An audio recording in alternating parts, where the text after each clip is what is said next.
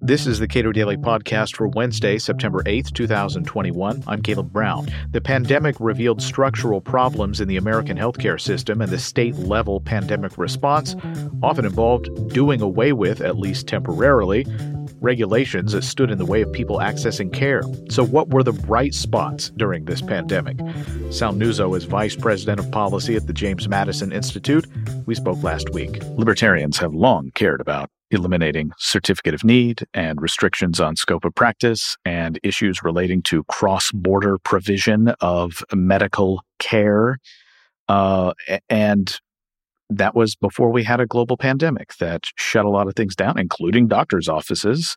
And a lot of people were left with, if they didn't have COVID, even if they had medical issues that were non-critical, it doesn't mean it's non-essential that you get care for that, but it meant that it was a lot harder for a lot of people to get that kind of care. So what have we seen in the wake of COVID-19, which we hope we're in the wake of COVID-19, is from state legislatures and regulators with respect to getting people the care that they need? Well, the idea of kind of the pandemic as it played out shined a light on a lot of the onerous regulations that states and, quite frankly, the federal government had implemented over decades with respect to the provision of healthcare. So really, the way that Florida tackled a lot of these was on the supply chain of the provision of care. And that began actually a couple of years before the pandemic. Our then House Speaker made it a priority of his to relieve or to provide relief to patients as they attempted to have a relationship with their doctors. And that was the kind of the onus of Florida's healthcare agenda for 2019 and 2020. What it looked like was a series of reforms that took on things like certificate of need restrictions on hospitals and on ambulances and on so forth. It involved the expansion of what they call scope of practice for nurse practitioners and for pharmacists and for physician's assistants to allow them to practice to the highest level of their training, which they get. It also involved things like allowing for patients to receive care via telemedicine. And, a lot of times you forget the fact that if you're getting care via an iPad or a smartphone or a computer, you can get that care from a provider in any state, in fact, anywhere in the world. So, allowing patients to have a more intimate relationship with their care provider was exactly the direction that Florida took. And what happened was we saw states around the country finding out when they entered into pandemic response that all of these regulations that they had been shouldering over a period of decades were harming the residents of their states. So at the time, you had governors issuing executive orders to provide relief from those regulations because they had emergency declarations. Well, that begs a very important question. If you have an emergency and you're relieving regulations, why do you need those regulations in the first place? And so as the pandemic has kind of gone through its iterations, we've seen many states around the country tackling those and kind of making those changes permanent. So we're going to have a great amount of data at the end of this pandemic about how states perform, what the private sector response is to suspending regulations. A lot of states are, I think, at least particular officials within states are probably pretty eager to get a lot of those regulations back on the books as quickly as possible and go back to quote unquote normal. Yeah. And I think that really and coming from Florida, I have the unique ability to provide both anecdotal and statistical data to show, no, you really should kind of stick with the deregulatory posture. So, for example, just as a result of the repeal of our certificate of need restrictions, during the course of probably 6 or 7 years that I worked with partners from around the nation to try and reform these laws, we would consistently and constantly go up against the hospital associations, the traditional trade associations that were entrenched in the market, and they would claim that the sky would fall, people would die, and every rural hospital would shut down. To hear Matt Mitchell tell it from Mercatus, by opening up competition in care, you will effectively destroy care. And Matt can articulate that far better than I could ever. What actually happened in Florida since the 2019 reforms went in place is you had hospitals around the state expanding out their services. You have at least 3 or 4 new transplant facilities being opened in existing hospitals. You have new rural hospitals being built. You have ambulatory surgical centers being established.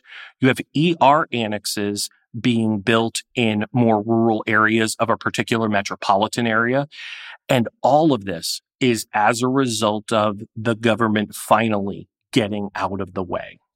So what is the big lesson? I know there are a lot of states, I've harped on this a lot. My home state of Kentucky relaxed a lot of regulations. One of the ones that they did not relax was certificate of need. And now we have a very high infection rate. There are a lot of people in hospitals. There are relatively few beds for people to be treated for non-COVID issues. And the costs of that, you could put a death toll on it. And this is one of the areas in which I'm going to be very eager to see the data, not on the COVID side of the healthcare equation, but on the non-COVID side of the healthcare equation. Because what you've had is you've had this acute pandemic, which has effectively crowded out all of the other care that would be traditional that folks would come into a hospital or a specialist for.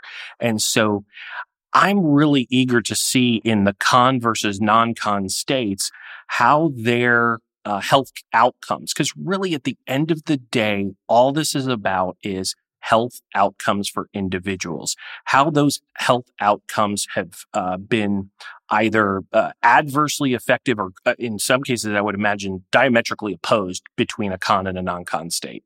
And you don't have to appropriate money when you eliminate regulation. Absolutely not. That's the one of the many beauties of implementing this reform and some others is there is no quote unquote government investment allowed. I would also like to point out, though, that con is only one piece of the puzzle. The expansion of scope of practice for nurse practitioners and allowing them more autonomy in practice. Let's describe what that is, because when you think about some nurses or nurse practitioners, people in that field, in many states, they have to operate under the house of a physician. Correct. And they do not have certain privileges that physicians have. And we can argue about the rightness or wrongness of a lot of those individual powers that they are granted by the state. But when we broaden scope of practice, what does that mean for those practitioners? What does it mean for physicians? And what does it mean for how care gets delivered? And it does vary from state to state. There are some states that have allowed nurse practitioners to practice autonomously with what they call a collaborative partnership agreement with a doctor. And so a doctor could enter into a CPA, what they call, with anywhere from 2 to 10 different nurse practitioners. And the job of the doctor is to kind of not necessarily oversee it, but to provide some guidance and some assistance.